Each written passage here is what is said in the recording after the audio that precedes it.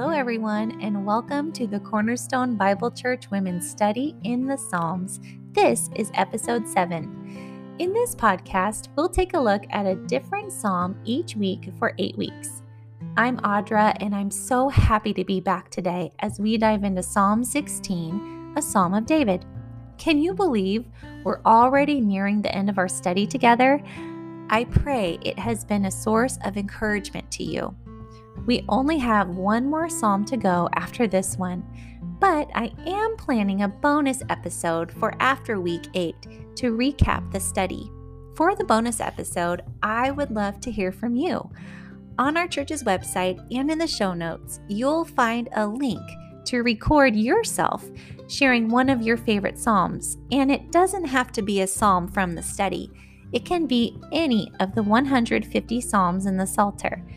We'd love to know if you have a favorite psalm. It might encourage us to continue to read some of them on our own over the holidays. Your recording can be short, no longer than a minute. You can share your first name, the name of your favorite psalm, and why you like it. For example, I might share, "Hi, my name is Audra, and my favorite psalm is Psalm 27. I love this psalm because it reminds me to seek the beauty of the Lord every day." So simple, right? But it will be so much fun to hear from you. So please think about what you'd like to share and send those in through the link by November 11th. Back to our psalm for week 7, Psalm 16. Many scholars believe this psalm was written by David when he was a refugee driven from the land of Israel and fleeing King Saul and his men. They wanted to deprive him of his inheritance from the Lord and told him to go serve other gods, 1 Samuel 26:19.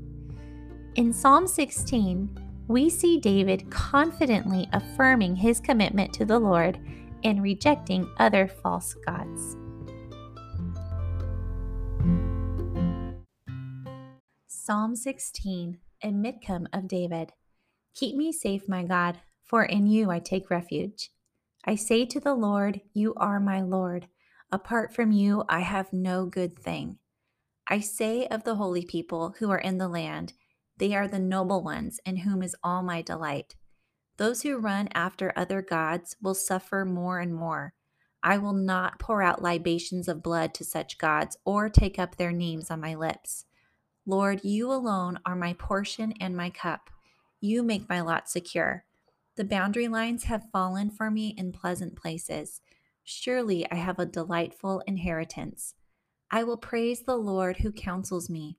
Even at night, my heart instructs me.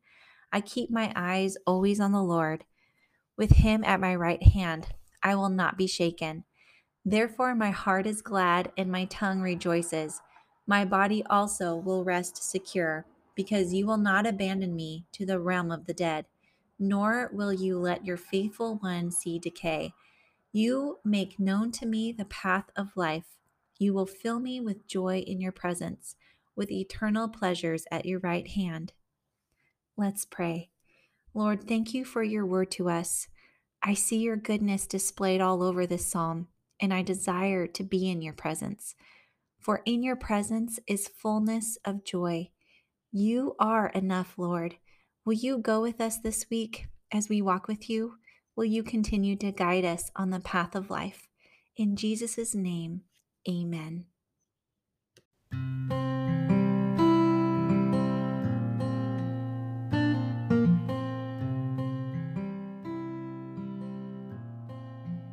We will now walk through the psalm verse by verse. You may want to follow along in your Bible as we talk through this step. Verse 1, when David prays, "Keep me safe," it is a desire for continued protection. He addresses God as El here, a more generic name for God. In verse 2, David gives a profession of faith. He says to the Lord, Yahweh, you are my Lord, Adonai. He is saying that Yahweh is his highest good. In verse 3, David calls the faithful people living in Israel holy people and the noble ones in whom is all my delight. David is thankful for other believers in Yahweh in the land. In contrast to the faithful people living in Israel, Gerald Wilson writes that David is disassociating himself with those who seek after other gods in verse 4. The worshippers of other deities are described as running urgently or excitedly after them. Their haste demonstrates their misguided need or joyous attachment to what is false. David rejects their practice of pouring out libations of blood to their gods. Although it was the practice of the Israelite priests to offer sacrifices to Yahweh, these sacrifices were never called libations, as there were strict rules in the law about the sacrifices the Israelite priests observed. David will have nothing to do with the practice of people who make sacrifices to false gods. David also goes even further and refuses to even say the names of these false gods. In verse 5, David then takes up the name of the Lord, Yahweh, on his lips and recognizes him as his portion and his cup. Gerald Wilson writes about verse 6 that David's visual shifts and overlaps from the portion in the ritual cup to the portion of the land distributed by lot with boundary lines marking off ancestral inheritance. He notes these four terms are all associated with the distribution of the land to the tribes of Israel following the conquest of Canaan. David's observation is that Yahweh alone is responsible for his pleasant circumstances, and this stands in direct contrast to the cultural belief that the pagan Canaanite gods were responsible for the land's bounty. I will praise the Lord in verse 7 literally means I will bless the Lord. Wilson notes that the Israelites understood that grateful humans desire to give God something more than laudatory praise, and that is what blessing is all about, the desire to heap good and benefit on the one blessed. Not only has Yahweh given David a secure and blessed environment, but he provides counsel and instruction to chastise, discipline, teach, and train during the night. David then keeps his eyes on the Lord in verse 8. Now Yahweh is David's guide, leading in the secure path. David can trust this path because Yahweh is at his right hand. David has firm footing. He will not be shaken because he has Yahweh's continuous presence. In verse 9, David's response to having God as his firm foundation is a glad heart and a joyful tongue. And he says, my body will also rest secure. Wilson notes inner joy, the heart, breaks forth into audible praise, the tongue, and emotional joy is grounded in the physical security of the body. Verse 10, realm of the dead or the grave, is the third reference to Sheol in the Psalter so far. It is most likely David's immediate hope is for God to intervene to protect death in his present circumstance. When David writes your Holy One or your Faithful One, depending on your translation, he could refer to himself or as a faithful follower of Yahweh in general. Either way, he is assured that Yahweh will not let him see decay, and we will unpack this verse even further in the next section. In verse 11, David is confident that God will guide him on the right path. God will make clear the path to his presence. Professor Marvin Tate writes that many psalms picture a form of worship in joy and exuberant praise that stands out in the Bible, a very different attitude than that in the sacrificial worship of Leviticus. Wilson notes, with death avoided and the way to God made clear, David can only rejoice at being filled, or Hebrew, be satisfied with joy and eternal pleasures in God's presence. As Yahweh stood always at David's right hand to guide, instruct, and protect, he is confident of being forever at Yahweh's right hand to experience both the benefits and the blessings of his presence. There are a number of themes in this psalm to explore. For simplicity's sake, I'll focus on just one theme for our Bridging the Time section. Maybe you'll find more themes to explore on your own this week. Since God's word is living and active, something new will often stick out to us with a fresh reading of a familiar passage. We're going to look at verse 10. For you will not abandon my soul to Sheol, nor will you allow your Holy One to undergo decay. So both Peter and Paul treat this verse and surrounding verses as a prophecy of Christ's resurrection. And since they do such an eloquent job of explaining it, I'm going to go ahead and read first from Acts chapter 2, when Peter is addressing the crowd in Jerusalem on the day of Pentecost. He says, "Fellow Israelites, listen to this. Jesus of Nazareth was a man accredited by God to you by miracles, wonders, and signs, which God did among you through him, as you yourselves know. This man was handed over to you by God's deliberate plan and foreknowledge, and you, with the help of wicked men, put him to death by nailing him to the cross. But God raised him from the dead, freeing him from the agony of death, because it was impossible for death to keep its hold on him. David said about him, I saw the Lord always before me. Because he is at my right hand, I will not be shaken. Therefore, my heart is glad and my tongue rejoices. My body also will rest in hope, because you will not abandon me to the realm of the dead. You will not let your Holy One see decay. You have made known to me the paths of life. You will fill me with joy in your presence. Fellow Israelites, I can tell you confidently that the patriarch David died and was buried, and his tomb is here to this day. But he was a prophet and knew that God had promised him an oath that he would place one of his descendants on his throne. Seeing what was to come, he spoke of the resurrection of the Messiah, that he was not abandoned to the realm of the dead, nor did his body see decay. And then later on in Acts 13, Paul also quotes Psalm 16 as a messianic prophecy. Paul says, So it is also stated elsewhere, you will not let your Holy One see decay. Now when David had served God's purpose in his own generation, he fell asleep. He was buried with his ancestors, and his body decayed.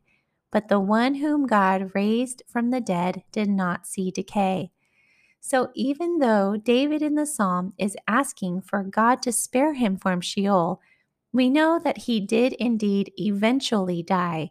But what is relevant for us today is that God did not allow his son to be abandoned to the grave.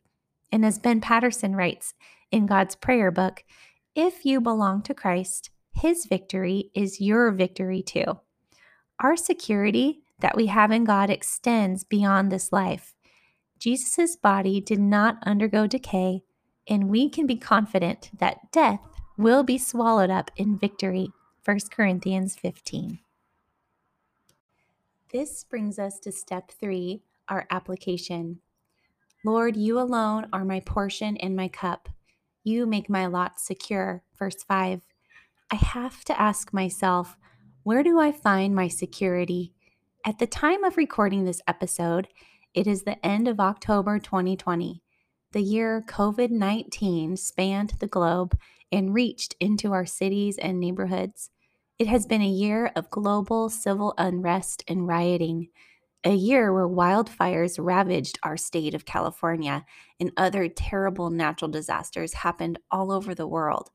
We are also approaching a presidential election that has people grossly divided, not to mention all the trials we experience in our own personal lives that can make these other issues feel like nothing compared to our own pain.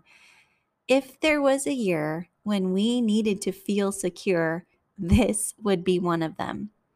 It is at times like this, when the world threatens to close in on me, that I need to open up the Word of God and let Him guide and instruct me. Just as David praised God who instructed him, we have the Holy Spirit to teach us all things, John 14. He gives me assurance that transcends my circumstances. My mother-in-law, Ginny, before I married Mike, shared a rather poignant picture with me. We were chatting about identity one day. She took a piece of paper and in the center drew a small circle that represented me, my identity. She wrote the words security, significance, and satisfaction across the top. She said that we must first find our identity in God alone. He alone gives us security. He alone gives us significance. He alone can fully satisfy us. Around the first circle, she drew larger circles, one after another, that represented my roles. One circle represented my role as a daughter, another as a sister, another as friend, as student, employee, etc. She explained that when we confuse our identity with our roles, then we run into confusion and frustration. No one person or thing can give us security, significance, and satisfaction the way only God can. Then she recommended a book called Conform to His Image. In the book, Kenneth Boa explains that we are inherently motivated to have our needs met, but it is extremely easy for us to be deceived into the world's thinking that they can be met in some place other than the hand of God. This can lead only to frustration because no person, possession, or position can take the place of what God alone can do. Essentially, David is giving the same message in Psalm 16. He is saying, God is my security, for I take refuge in you, and my flesh will also dwell securely, verses 1 and 9. David is saying, God is my significance. You are my Lord, I have no good beside you, verse 2. David is saying, God is my satisfaction. The Lord is the portion of my inheritance and my cup. You support my lot. The lines have fallen to me in pleasant places. Indeed, my heritage is beautiful to me. Verse 6. My prayer is that I, like David, would say with confidence that God is enough. I don't have to wait on some good thing to happen because God is my good. I don't have to be tempted to have enough earthly possessions because God is my portion. I am satisfied in Him alone. He will supply all of my needs. Philippians 4:19. I don't have to look for security on this earth because He keeps me safe in Him.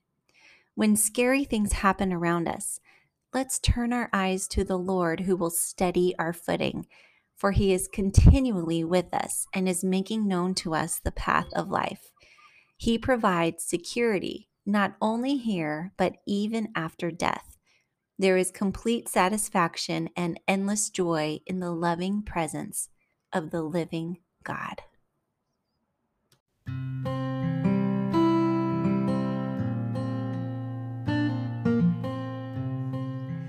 Thank you for joining me today for Psalm 16. Next week, we will take a look at Psalm 136, a communal thanksgiving. You can find out more information about this study on our church's website, cbcglendora.org, and in the show notes. Feel free to share this podcast with anyone who might be interested. And please remember to share your favorite psalm with us by November 11th. We are looking forward to hearing from you. Thanks, friends. We'll see you next week.